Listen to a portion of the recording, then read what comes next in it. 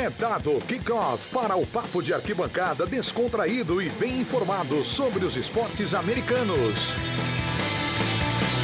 O USA na Rede está no ar.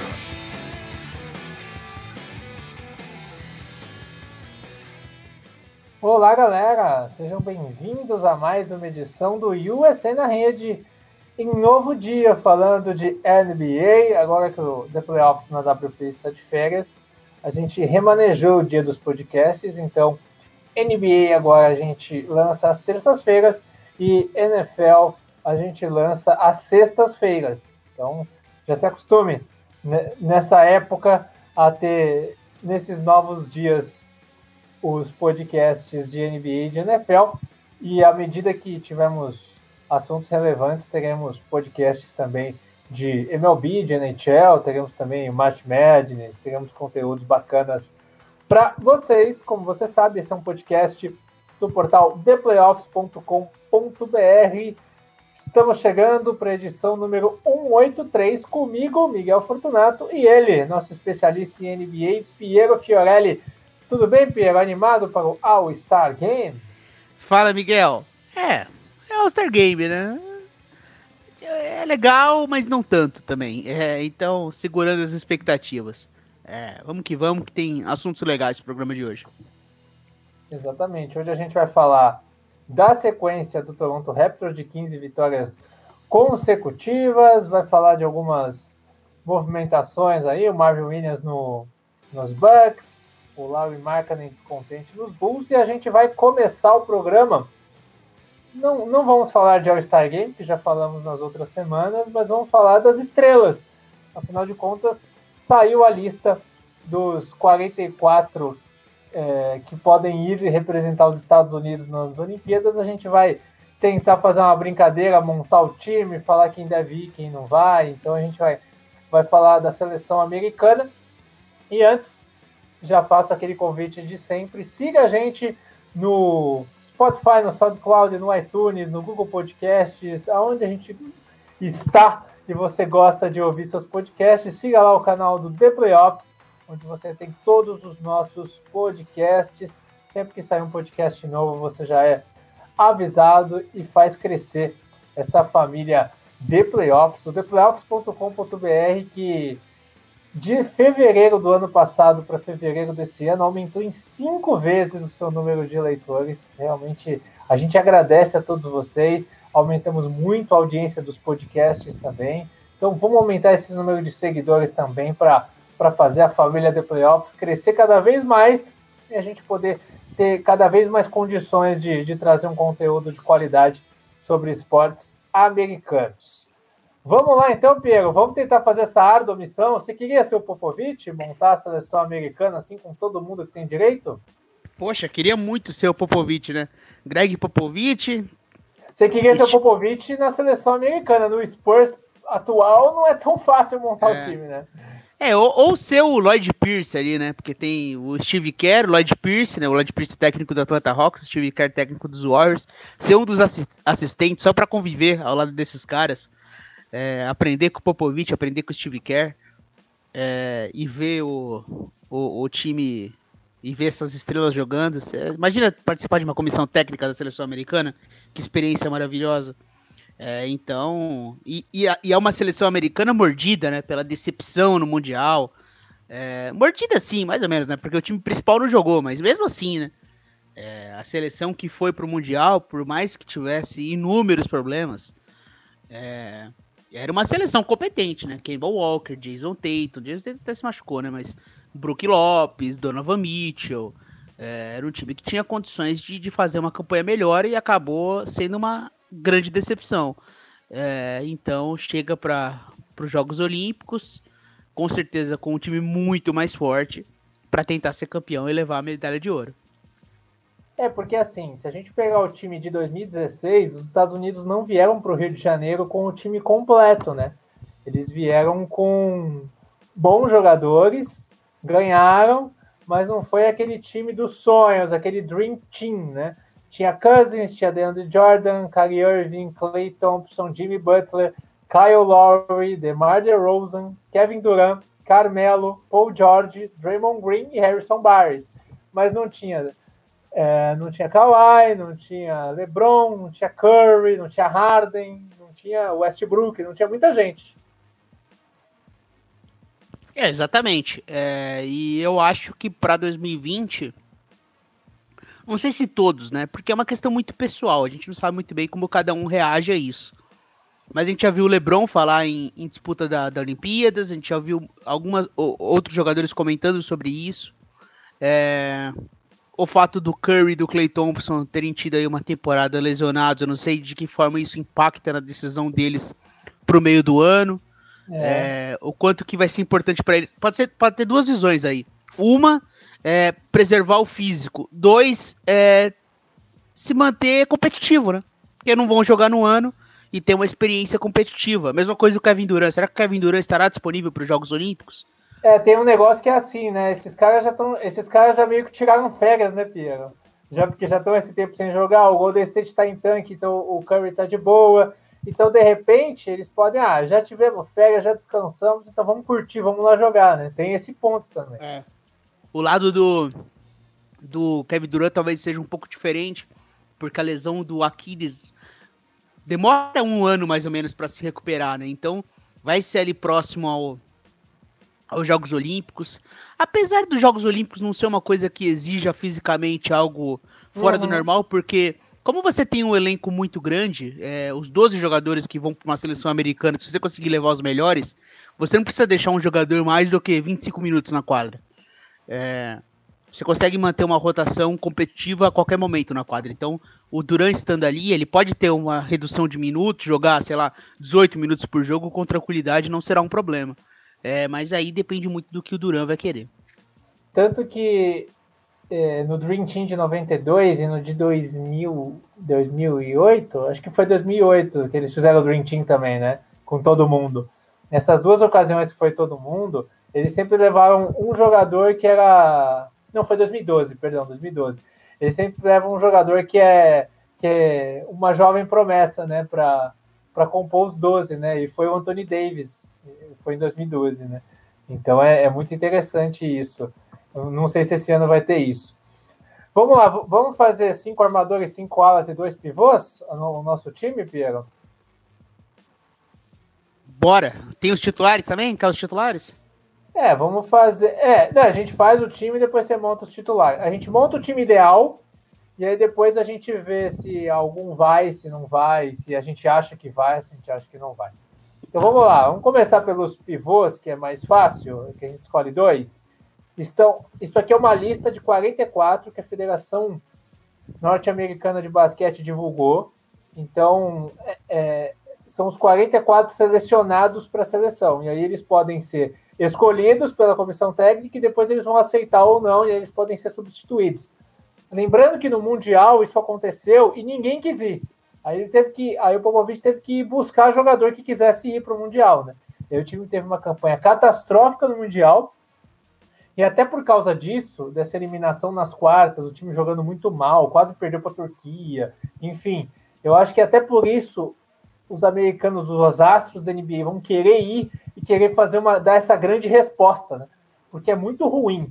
Nessa era em que o MVP da NBA é grego, o calor é esloveno, você tem muitos estrangeiros aí, o campeão é canadense, o time campeão é canadense, você tem uma internacionalização tão grande da NBA e a seleção americana não consegue ser campeã da Olimpíada, da Copa do Mundo, isso é muito ruim para a imagem da liga, né? Então, por isso eu acho que mais astros vão, Piero. Com certeza, e tem também um detalhe, é que os caras sabem que você não ganha mais de véspera, né? Então, você pega... A Sérvia, se montar o time com todo mundo, é competitiva demais, por exemplo. A Austrália, o Canadá. É que aí tem uma questão também de como vai passar pelo pré-olímpico mundial, né? Então o Canadá tem outro problema. A Sérvia também. Sérvia também. A Sérvia, inclusive, tá no caminho do Brasil, né? Não, a Croácia tá no caminho do Brasil, Croácia. Nem vamos falar de Brasil e Jogos Olímpicos, que o feminino me traumatizou. Hoje é Estados Unidos. Me traumatizou essa semana o basquete feminino brasileiro. Foi muito triste, realmente, aquele jogo contra Porto Rico. aquela tragédia que foi. Muito triste. A gente não vai assistir o basquete brasileiro feminino nos Jogos Olímpicos. Enfim, faz parte. Então, como você não ganha mais de véspera, você coloca uma pressão nos jogadores, né? Então, com certeza, eles sabem que se não for completo, ou se não for pelo menos com algo muito próximo de um time ideal, no máximo um time B, você vai sofrer muito para ganhar. Não basta convocar um time D, E, como foi no caso do Mundial, que você vai lá e vai ganhar. Não é assim que funciona. Ainda mais porque é aquela organização meio feita nas coxas, né? Então um cara recusa aqui, outro recusa ali, monta aqui rapidinho, junta, vamos jogar. E de qualquer jeito, meu amigo, esquece, não vai ganhar desse jeito. Então, são aprendizados para a seleção americana. O Popovich é um cara experiente. Ele nas entrevistas pós-mundial falou muito sobre isso, reconheceu a superioridade dos adversários, reconheceu a dificuldade na organização e na preparação para o torneio. Então ele, a comissão técnica, a federação, todo mundo sabe que não se ganha de véspera, tem que entrar e ganhar o jogo. Então vamos montar o nosso time, então. Piero é o nosso Greg Popovich agora. E um detalhe interessante, né? A gente está vivendo a era das formações mais baixas, né? A era do small ball. E a gente vê poucos pivôs do primeiro nível americano, né? Um jogador da posição 5. A gente vê muitos jogadores, os melhores pivôs, talvez, da NBA hoje, se a gente não contar o Anthony Davis como pivô, são os estrangeiros, né? São o Jokic, que é um sérvio, tem o Embiid, que é um camaronês. Então, a era dos pivôs número 5, o pivôzão, não faz muito parte dos americanos. Então, eu tô curioso. Eu acho que a gente vai ver muito uma formação da seleção americana jogando Jogos Olímpicos, sem pivô, jogando com alas, até porque todo mundo é muito atlético, muito longo. Então, qualquer jogador, por exemplo, o LeBron, o próprio Kevin Durant, o Kawhi Leonard, esses caras conseguem segurar qualquer pivô europeu. Então... Quer levar o Anthony Davis de pivô, então? Aí leva só mais um? Eu levaria o Anthony Davis como pivô. Então vamos levar, então beleza. Então vamos pôr, o que o Anthony Davis foi convocado como ala. Então vamos fazer na nossa o Anthony Davis de pivô e mais um, aí a gente tem mais espaço para os alas. Então vamos lá. Dos pivôs convocados, Bam Adebayo, do Miami Heat, o André Drummond, que agora está no Cleveland Cavaliers, foi trocado, Dwight Howard, dos Lakers, está na lista, Brook Lopes, do Milwaukee Bucks, Miles Turner, do Indiana Pacers, e o JaVale McGee, dos Lakers. Quem você escolhe? Tem o Montrezl Harrell também, né, que é um pivô. Tem o Montrezl Harrell também, claro. Quem que eu escolheria aqui? Eu acho que eu iria... É difícil dizer... É que o Montrezl Harrell foi convocado como ala, tá? Só pra deixar... Sim. Mas ele é um pivô, né? Ele joga na 5 nos Clippers. Sim. E é um cara que vai receber um contrato muito gordo. É um cara também que se encaixa muito no jogo da seleção americana de transição, ataque a cesta, jogo de pick and roll. Talvez eu fosse com o Brook Lopes, sinceramente, cara. Porque é um cara que tá... cada vez protegendo o aro melhor. Tá sendo uma máquina de tocos. É um cara que consegue também sair pra arremessar. Cara experiente. E que você colocaria no banco com tranquilidade. Então, se eu fosse levar um segundo pivô, talvez fosse o Brook Lopes. Eu achei que você ia levar o Adebayo. Você fala do Adebayo toda semana. Eu gosto muito do Adebayo. É verdade, pode ser o Adebayo, vai. O cara também que defende múltiplas posições, consegue jogar em transição como é a seleção americana. Assim, Dwight Howard, já veio o McGee. O próprio Miles Turner, que é um cara mais defensivo também, é um cara interessante pra você ter no elenco. Mas eu acho que eu ficaria nessa dúvida aí, Bam Adebayo ou Brook Lopes. Talvez o Bam, vai. Miles Turner que foi titular da seleção que foi pro Mundial, né? Você vê que os caras da seleção do Mundial não tem nem espaço nessa, né? Nesse time ideal olímpico. Então vamos lá. E é mais um caso de um time que o pivô estrangeiro que se destaca, né? Que é o Sabonis. Exatamente. 5 armadores, então, Pierre. Olha só, hein? Eu quero ver você escolher 5 dessa lista.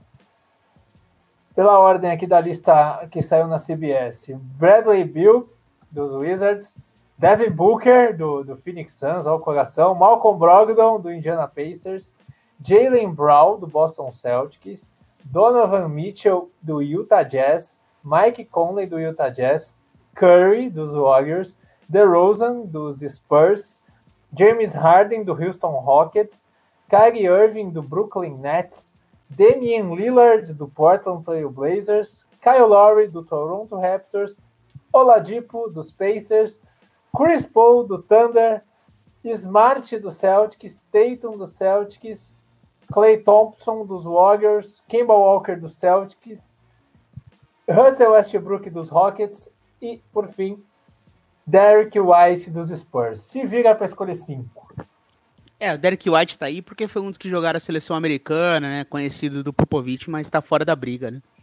Vamos de Steph Curry, com certeza, né? É o meu titular, obviamente. James Harden, que não tem muito como deixar de fora. Damian Lillard, o terceiro. Klay Thompson, o quarto. E para a renovação da seleção, Devin Booker. Que dúvida que o Pierre ia convocar o Devin Booker. Que dúvida. Curry, Klay, Harden, Lillard e Booker. Então você se vingou do All-Star Game, que levou o Donovan Mitchell e deixou o Booker de fora. Agora você faz a justiça na seleção. Exatamente, a justiça está feita. Eu gosto do Westbrook, gosto do Chris Paul, mas dá uma renovação pra galera. Muito bem. Então o Westbrook de fora da sua seleção. Então. Sim. E acho que inclusive deveria estar fora também do All-Star Game. Apesar de tá fazendo ótimos jogos nas últimas semanas, né? O jogo contra os Lakers no Staples Center foi espetacular. Mas a convocação foi antes desse jogo e o Booker tá tendo uma temporada melhor que ele. Mas tem mais nome, fazer o quê? Tá. Então daqui a pouco a gente vai montar o time titular, então, hein? Então vamos lá, 5 alas. LeBron, Aldridge, né, que joga com o Popovich nos Spurs, Harrison Barnes, que nem devia estar aqui, né, mas jogou a última Olimpíada, campeão olímpico, Harrison Barnes, Chris Middleton dos Bucks, Jimmy Butler do Miami Heat, Kevin Durant, Paul George, o Harry já estava na lista de pivô, Tobias Harris do 76ers, Brandon Ingram, Kyle Kuzma, Kawhi Leonard, Kevin Love, Mason Plumlee, olha só, hein, o Mason Plumlee tá aqui. E acabou, escolhe 5 desses. O Mason Plumlee e o LaMarcus Aldridge são mais 2 pra conta de pivô, né? Porque o LaMarcus Aldridge, ele tá jogando como 5 nos Spurs, né? É que esse ala conta como a posição 4, né? A carreira do cara, né? A posição 4, mas o LaMarcus Aldridge hoje é um cara que não consegue marcar perímetro, ele é um jogador da posição 5 hoje em dia. Mas assim, eu não colocaria ele pra 5. Vamos lá. Como é o nome do primeiro cara que você falou? LeBron James. Esse cara aí. Esse daí eu convocaria. Para renovação da seleção? Renovação. Só o King, LeBron James, Kawhi Leonard, obviamente, né? Kevin Durant. São os 3 melhores jogadores, né, do basquete atual. Paul George, o quarto. E aí tem uma dúvida, né, pro 5º nome convocado, né? Tem várias opções, a gente pode trabalhar com uma renovação, de repente, trazer um cara novo, ou trazer mais um arremessador, como é o caso do Chris Middleton, sei lá. Acho que um Chris Middleton para ser mais um ala por elenco, pode ser. Chris Middleton, portanto, fechando a seleção. Então vamos lá. Então vamos montar o time completo, o titular da seleção agora. Entre os seus armadores, então é Lillard, Curry, Klay, Harden. Quem que é o 5º? Booker. Quem seriam os 2 armadores titulares? Eu jogaria com Curry e LeBron na armação. Então, aí o resto ficaria no banco, então. O resto ficaria no banco. Curry e LeBron. Curry e LeBron armando. Então você teria Harden e Thompson no banco. De reservas, tá. E aí de ala, então, você jogaria com quem? Kawhi e quem? Kawhi e Kevin Durant.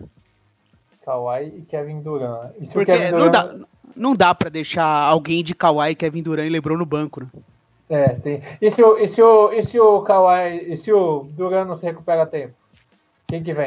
Aí coloca mais um armador, pode ser o Harden. Dá certo Harden e Curry? Mais ou menos, o Harden, ele joga meio que por ele, né, no Houston Rockets. Então é difícil encaixar ele com qualquer jogador hoje em dia, porque ele tem um estilo de jogo muito diferente, pela proposta dos Rockets, né?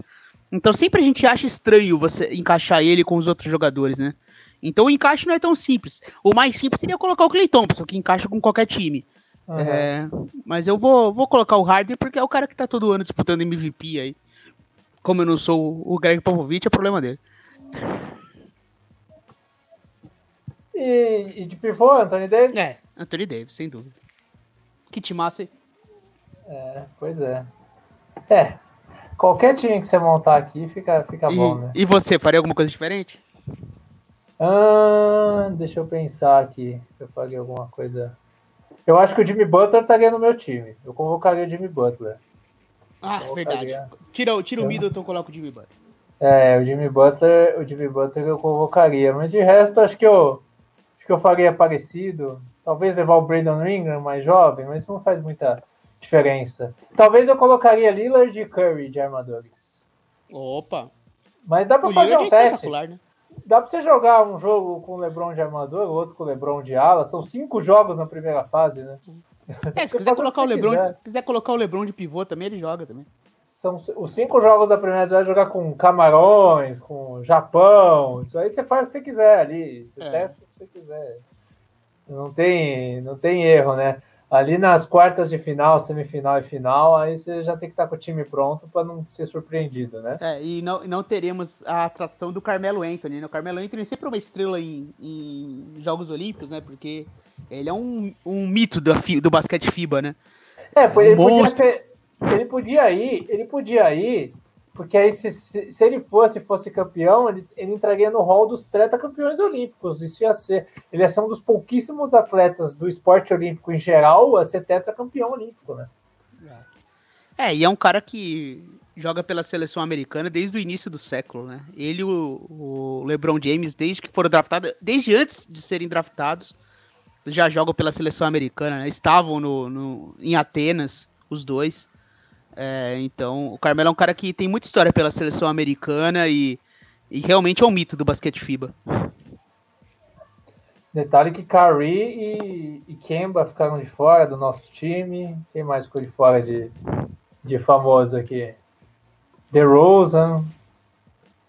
Kyle Lowry, Russell Westbrook, Chris Paul. O Russell Westbrook, Chris Paul, exatamente. Kevin Love, Vitor Oladipo. E dessa lista que a gente fez, dos 12, o Oladipo com a bolinha que tá jogando por enquanto, é bom ele ficar em Indiana treinando, mano. Aliás, tá feio o negócio por enquanto. Né? Espero que até o playoff a coisa melhore. Dessa lista que você fez, quem você acha que não vai? O Booker, com certeza. Não. Eu vou reformular minha pergunta. Eu vou não de convocação. Melhor. De que vai recusar. Não de que o Popovich não vai levar. Quem você acha que... Por exemplo, você é o Popovich, você chamou esses 12. Quem que vai falar, prefiro não ir? Eu acho que o Kevin Durant não vai. Pela questão do tendão de Aquiles dele. Eu acho que o Curry e o LeBron vão. O Kawhi pode ter uma primeira experiência como titular da seleção americana. Acho que seria algo legal para ele. Assim, Jogos Olímpicos é uma coisa muito importante, né? E como muitos não estiveram em 2016, eu acho que pode falar muito por eles. De repente, uma expectativa de ficar no banco pro Harden possa mexer com o ego dele e ele recuse. Então, se você dá um palpite de 2 nomes, de repente, Durant e Harden, não sei. Pode desvalorizar a marca do Harden, né? Até por questão de patrocinador, tem tudo isso, né? Um cara que é uma grande estrela vai para um time e fica no banco, isso pode desvalorizar um pouco a marca. Ele não é tão bom assim porque ele foi para a seleção e ficou no banco. Isso acontece, a gente sabe que o marketing pega forte, né? Então é verdade. E a gente sempre tem muito cuidado com a questão do ombro do Anthony Davis, que é algo que ele está sentindo muito. De repente, se ele, por exemplo, os Lakers chegam nas finais da NBA e tem uma sobrecarga física no Anthony Davis, pode ser que o Anthony Davis seja um cara que recuse. O Kawhi, né, se for campeão, se chegar na final, eu acho que o Kawhi não vai. Então são alguns nomes. O Kawhi, eu tenho essa perspectiva de ser uma primeira oportunidade de ser titular da seleção americana, de ser talvez o grande jogador da seleção americana. É incrível como ele ainda não teve essa oportunidade. Não teve essa oportunidade. Ele talvez seja o melhor jogador do mundo atualmente. Então ele pode ter uma oportunidade de jogar uns Jogos Olímpicos sendo o melhor jogador do mundo. Pode ser uma experiência interessante para ele. Ele pode chegar na Olimpíada como bicampeão da NBA por duas franquias diferentes que nunca tinham ganho, né? Ele pode chegar nesse patamar se o Clippers for campeão, né? Então, tem todos esses fatores ali. Porque também tem isso também, tem esse outro lado, né, Pierre? Kawhi, se acontecer do Clippers ser campeão, porque o Clippers está entre os 3, 4 favoritos, pelo menos. Então, o Clippers vai lá, é campeão. Ele vai ser bicampeão da NBA por dois times diferentes, sendo o grande protagonista das duas conquistas. O que vai valer mais a pena? Ir para uma terceira temporada da NBA buscando um tri ou ganhar uma Olimpíada, que é uma coisa diferente? Talvez valha mais a pena ganhar uma Olimpíada. Ganhar uma Olimpíada, sendo titular, tendo esse papel na seleção americana, pode ser uma experiência muito legal para ele. De repente, sendo que o Kobe foi em 2008, né? Tendo a bola do jogo nos momentos decisivos, porque eu acho que a seleção americana vai ganhar. Indo com o time principal, leva o ouro. Mas provavelmente algum jogo vai estar apertado, vai ter que, em situação adversa, alguém vai ter que ter a bola na mão. E de repente pode ser uma experiência interessante pro Kawhi, né? Ser esse homem gelado, o cara do clutch time da seleção americana. São coisas que parecem pouco, mas eu acho que fala muito com o ego desses caras, né? E por mais que o Kawhi seja esse cara meio low profile, a gente viu, né, que ele também tem as ambições dele, tem o seu lado pessoal. Todo mundo tem, né? Então, pode ser legal. Lembrando que a única final que foi mais tranquila foi a de 2016 contra a Sérvia, né? Porque as duas finais contra a Espanha, 8 e 12, principalmente em 2008... Não, 2008 foi... Não, 2008 foi um jogo até o final, né? A atuação do Paul Gasol em 2008 é uma das coisas mais memoráveis da minha vida, assim. O Ricky Rubio com 17 anos e o Paul Gasol, o que ele jogou naquela final. Então, e o Kobe decidindo. Foi uma final espetacular, um jogaço de basquete. Um jogo que eu costumo rever, inclusive. Tem completo no YouTube. Acho que no Comitê Olímpico, eles têm o canal oficial no YouTube e tem esse jogo completo. Espanha e Estados Unidos de 2008. Pra quem quiser rever, é um jogaço. Vale a pena pra aquecer pra Olimpíada, vale a pena. Sim. E você vai liberar, Piero, o Booker e o Rubio, assim, pra Olimpíada? Vai liberar, assim, eles saem de férias mais cedo, né? É verdade. No Phoenix Suns você sempre sai de férias mais cedo, então... Você podia sair já, se quiser, né? Já sai do All-Star Game de férias, já vai descansar, já vai viajar. O LeBron James, ano passado, que ele não foi pros playoffs, ele falou, né? Pela primeira vez eu vou ter uma férias completa, por isso que eu não vou pro Mundial, quero descansar, me preparar pro ano seguinte. Então ele vai pra Olimpíada, né? O Booker o Booker é todo ano, então... É uma exceção. O Booker não aguenta mais chegar férias de 3, 4 meses, né? Não, e o problema é que não é que as férias começam de 3, 4 meses, né? Em fevereiro as férias já estão sendo planejadas. Né? Não é que você chega ali próximo. Existe a expectativa de não tirar férias. Não, as férias já estão garantidas desde da primeira semana da temporada. É assim que funciona. O bom é que o torcedor do Phoenix Suns não fica bravo, porque quem tá falando isso é o torcedor do Phoenix Suns, né? Então, tá tranquilaço. É triste isso. Tá tranquilaço. Maravilha, então... E pra quem não estranhou, a gente falou de pivôs, né? Mas só fala que só tem estrangeiro. E o Towns? O Towns joga pela República Dominicana, né? Ele tem... então, se ele fosse jogar, ele jogaria pela República Dominicana. Então, o Al Horford é da República Dominicana, o Embiid é camaronês, o Sabonis é lituano, o Valanciunas é lituano. Então, é uma era em que realmente os pivôs são dominados pelos estrangeiros no basquete europeu.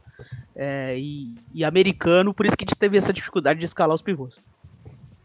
Exatamente. Então, a gente volta a falar do basquete olímpico. É junho, né? O pré-olímpico masculino. Sim. Em junho a gente volta a falar do basquete olímpico, aí a gente vai fazer a cobertura aí do Brasil, de todos os grupos e tal, aí vamos ter os grupos definidos da Olimpíada. É muito louco isso, né? O campeonato vai ser no final de julho, começo de agosto, que é a Olimpíada em Tóquio, e a eliminatória em junho. É muito louco isso. Um mês antes, né? Você pega a Copa do Mundo, que a eliminatória é muitos meses antes, né? É muito louco. É porque não precisa definir os times para vender os ingressos, né? Como o ingresso é para o dia todo, a rodada completa no mesmo ginásio, você não precisa ficar definindo meses antes os grupos para vender ingresso, tá? Então, isso facilita. E eu vou te falar, um dos grandes sonhos da minha vida é ter uma experiência olímpica de basquete, passar um dia inteiro vendo basquete num centro olímpico. Deve ser uma experiência maravilhosa, né? Não, é muito legal, é muito legal. Realmente é. Afinal, muito Jogos Olímpicos são uma coisa espetacular, né? Qualquer esporte vendo Qualquer Olimpíada esporte. é legal. A gente teve aqui no Brasil, eu infelizmente não consegui ir em nenhum evento do Rio de Janeiro. Tinha expectativa, acabou não dando certo. Então, é um sonho que aí todos nós temos, né? A gente que ama esportes olímpicos. Os Jogos Olímpicos são uma coisa espetacular e, mesmo sendo no Japão esse ano, um horário meio ruim, vai ser uma experiência maravilhosa. Paris é mais fácil 2026, já tem 4 anos e meio para planejar, quem sabe. 2024. Paris é mais perto. 2024, 2026 é a Copa do Mundo. Tô trocando as bolas. 2024, 4 anos e meio. E 2028 é Los Angeles, né? Que é mais perto ainda. Los Angeles é mais perto que Paris, eu tenho minhas dúvidas. É próximo. Não tem tanta diferença assim, não. É a mesma coisa, então, no fim das contas. O tempo de viagem é o mesmo, praticamente. Né? Então, beleza. Então é isso. Vamos agora voltar a falar de NBA, então. Antes que o Toronto Raptors ganhe a 16ª seguida, né? Já vamos falar das 15 vitórias, então daqui a pouco o Raptors ganha mais uma. Ô Miguel, vai parar no 15. Ninguém sobrevive ao ESA na rede. Olha, será? Será que não dá? Olha que estão bem. A gente costuma dar umas zicadas federais, né? A gente elogiou a formação baixa do Houston Rockets e eles perderam do Phoenix Suns no mesmo dia. Mas o Westbrook não jogou. O Westbrook não jogou. Tem esse refresco aí. Quer ver? Deixa eu pegar aqui. Não só perderam pro Suns, como 2 dias depois tomaram um game winner do Bogdanovic, marcado por 2, uma das bolas mais espetaculares da temporada.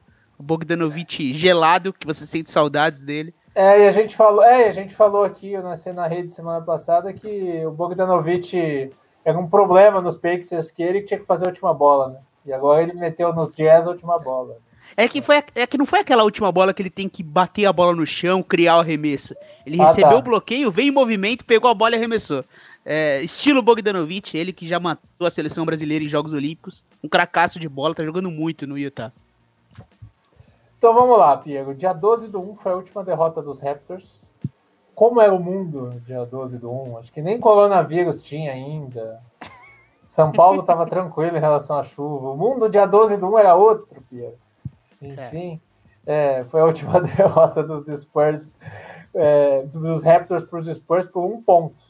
Né? Aí de lá para cá, venceu o Thunder fora de casa, venceu o Wizards em casa, venceu o Timberwolves fora de casa, venceu o Atlanta Hawks fora de casa, os 76ers em casa, os Knicks fora de casa, os Spurs fora de casa, os Hawks de novo em casa, Cavaliers fora de casa, Pistons fora de casa, Bulls em casa, Pacers fora e dentro, em back-to-back, em 3 dias, mas o mesmo time, né, 2 vezes. O Nets em casa e o Timberwolves em casa. Caramba, que sequência, hein? É impressionante, são jogos difíceis, jogos complicados, vitórias fora de casa. Dentro desse período teve lesões, teve jogo que o Kyle Lowry não jogou, teve jogo que o Siaka não jogou, teve jogo que o Ibaka não jogou, e eles conseguem cada vez se complementar, aparece um jogador diferente, então no dia que nada tá dando certo, de repente aparece o Terence Davis e mete várias bolas de 3 em sequência. E do outro dia é o Rondae Hollis Jefferson que vem bem do banco. Outro dia é o Chris Boucher vindo como pivô reserva e jogando bem. Outro dia é o Anunoby, que pode jogar como foi ontem. Teve um grande dia. Então não é só Kyle Lowry, Fred VanVleet, Pascal Siakam e Serge Ibaka. Tem muito mais do que isso, né? É um time que qualquer um que entre em quadra, a gente sempre tem a sensação que eles são melhores em Toronto. Toronto faz os jogadores serem melhores e eles conseguem ser competitivos de diversas maneiras. Então, o Norman Powell, o Rondae Hollis Jefferson, Terence Davis, Chris Boucher, todos esses caras aí, Patrick McCaw, que a gente olha de uma forma diferente, quando eles entram em quadra por Toronto, eles conseguem fazer parte do esquema, eles defendem bem, eles fazem sentido no ataque. É um time espetacularmente treinado, tem uma direção muito competente. Tanto que o Masai Ujiri, que é o general manager, que é o cara, a grande cabeça pensante por trás de Toronto, que montou esse elenco dos últimos anos, fez o time liderar o leste antes, ganhou a NBA ano passado, é o sonho de consumo dos Knicks, né? Não é à toa que os Knicks sonham, toda vez que tem algum problema nos Knicks, se fala em Masai Ujiri por lá, porque o cara é a mente pensante por trás desse Toronto Raptors, e tem agora um técnico espetacular além de tudo. É um time que faz as coisas certas, né? A gente não cansa de elogiar realmente o trabalho dos Raptors. O time tá em segundo lugar do leste, apesar de ter perdido aquele que a gente falou no primeiro bloco. No primeiro bloco não, na primeira parte, talvez seja o melhor jogador da NBA na atualidade, que é o Kawhi Leonard. Não é pouca coisa. Pois é. Imagina se o Kawhi tivesse ficado, né? Como que estaria esse time? E chegou um momento da temporada em que o time teve Kyle Lowry, Pascal Siakam, Marc Gasol se lesionando juntos.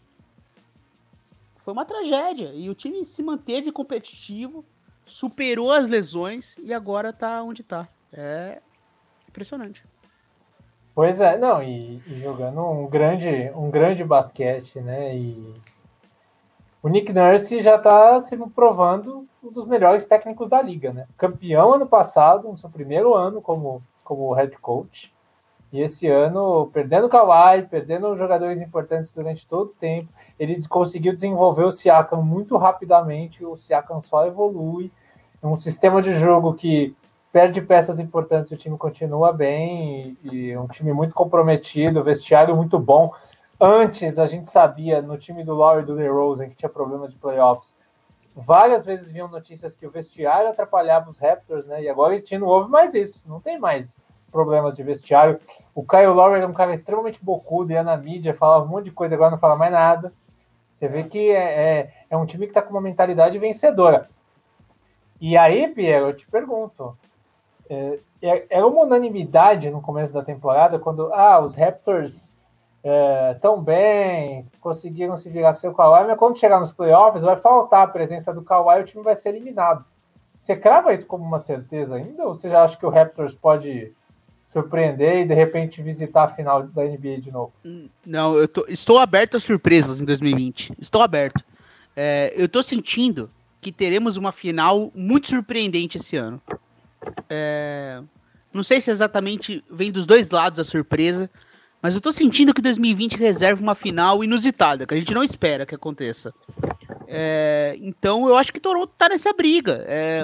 O leste é muito equilibrado. Milwaukee, o próprio Boston, Filadélfia, Indiana, enfim, todo mundo ali da cabeça. Miami, claro. Todo mundo ali tem capacidade de chegar nos playoffs, encaixar e funcionar. Esse momento pós All-Star Game agora, esses 6 já vão estar classificados. Então, pode haver oscilações em cada time. Mas eu consigo ver qualquer um desses 6 nos playoffs competindo bem e podendo surpreender. E no Oeste também tem times interessantes podendo surpreender, mas principalmente no Leste.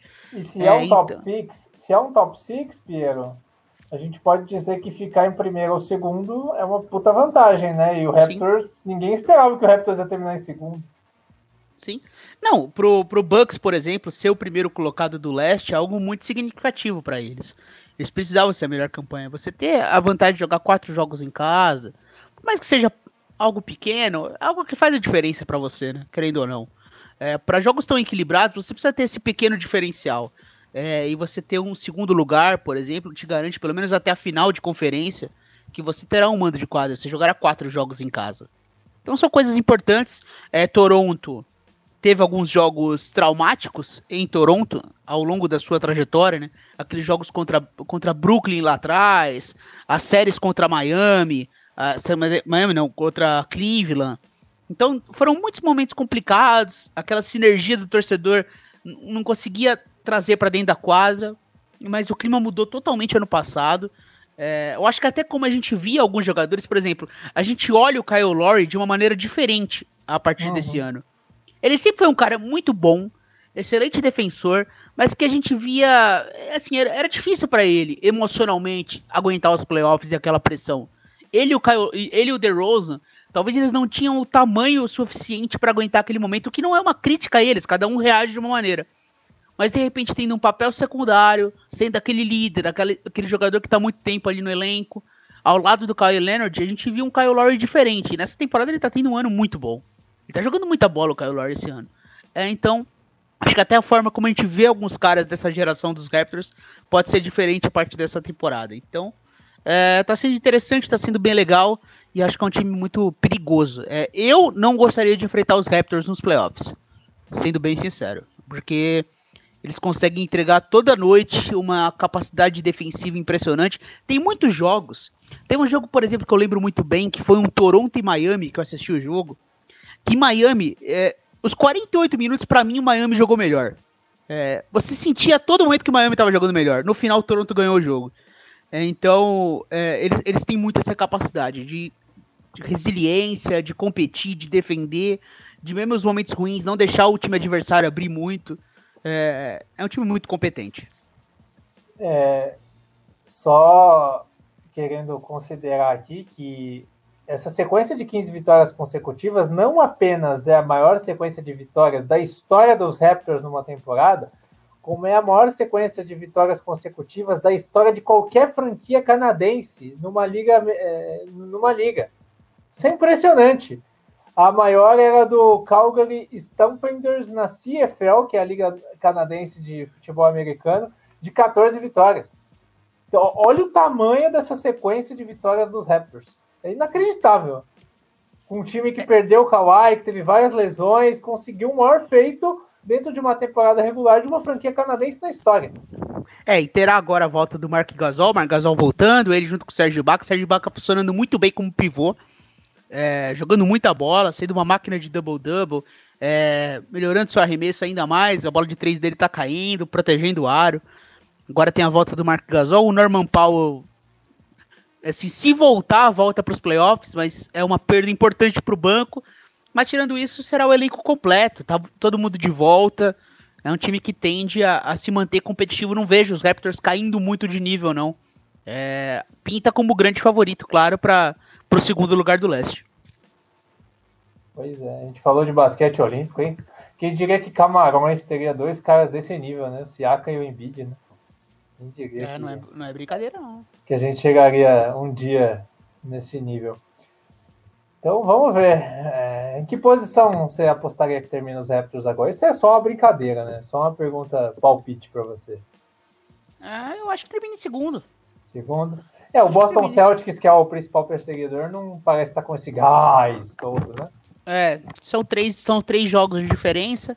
Vitória, o Toronto tem apenas uma a menos, né? Porque o Boston tem jogo a menos, né? Então a diferença não é tão grande assim. Numa bola de segurança eu iria de Toronto como segundo lugar do leste, até porque é o mais consistente e vem nesse embalo impressionante para a reta final de temporada, né?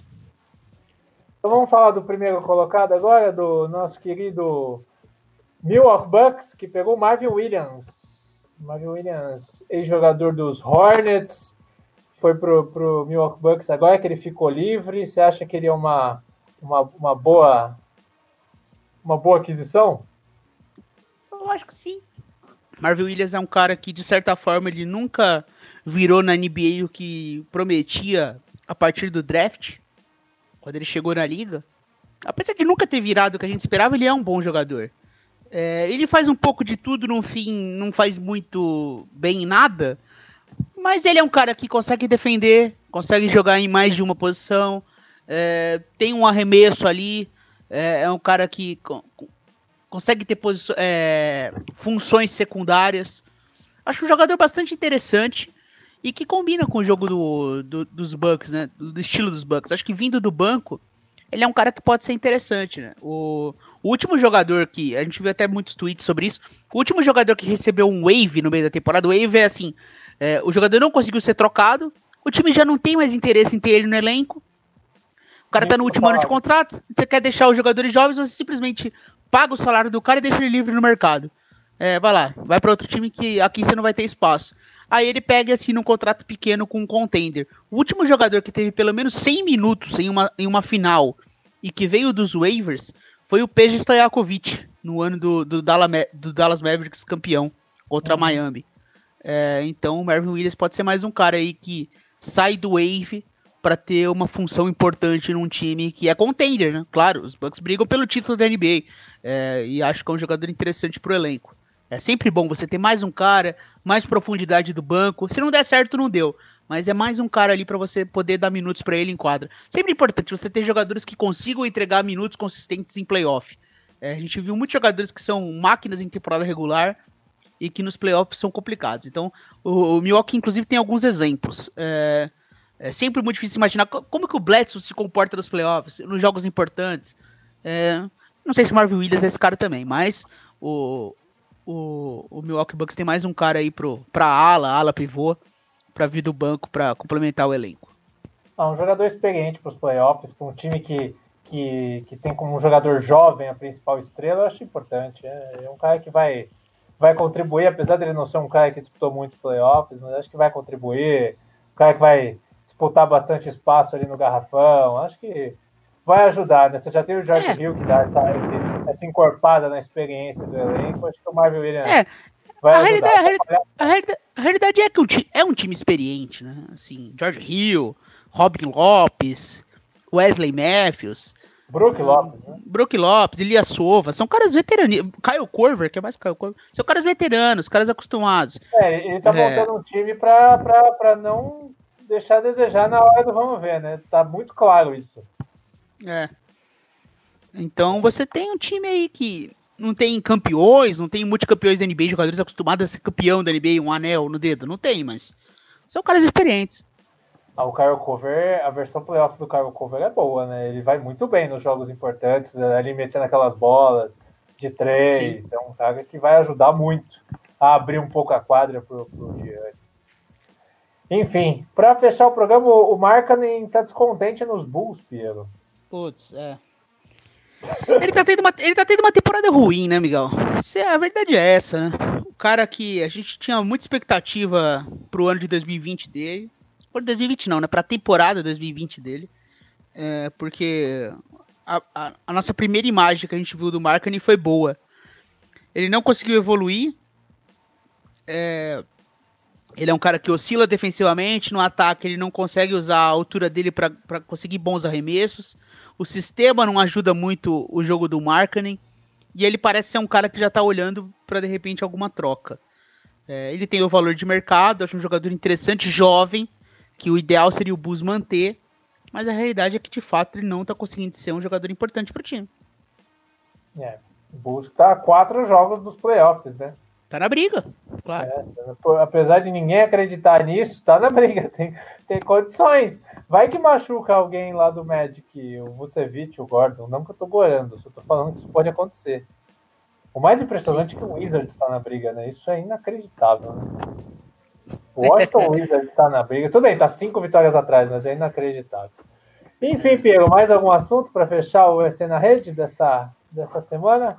O Michael Kidd-Gilchrist, outro que saiu também de Charlotte, também recebeu o waive e assinou com o Dallas Mavericks, né? Mavericks assinando com mais um ala aí para ser um defensor, um cara que tem a mecânica de arremesso das mais grotescas da história, mas que aí traz um pouquinho mais de defesa para as alas do Dallas Mavericks. Dallas que, sem o Doncic, vem sofrendo aí nos últimos jogos. Nem me fala em Doncic que meu fantasy chora. Esse homem precisa voltar logo. Aliás, hein, Miguel? Para quem não sabe, o Miguel era líder da Liga do The Playoffs. Ainda sou líder. Não, ainda é. Mas era invicto. Já perdeu duas semanas consecutivas. Faz tá ruim, hein, Miguel? O Doncic machucou, perdi 2 seguidas e espero que ele volte logo, porque sem ele tá duro o negócio. Tá complicado. Os caras do Lakers não estão rendendo a mesma coisa. O momento tá difícil, mas vamos torcer pra coisa virar. É isso, Piero. Aquele abraço. Semana que vem tem mais NBA. Valeu, Miguel. Um abraço pra você, todos os ouvintes da EC na Rede. E lembrando, toda terça-feira NBA e às sextas-feiras agora é o dia da NFL. A gente não para no off-season, a gente vai fazer um trabalho legal de off-season de NFL. EC na Rede não tem esse negócio de férias, a gente segue firme. Então a gente vai fazer uma off-season legal, trabalho de draft, de free agents. Então você que gosta de futebol americano, sexta-feira sai um podcast aí com os nossos especialistas de NFL. Certo? Boa semana para você. Até a próxima. Abraço. Tchau.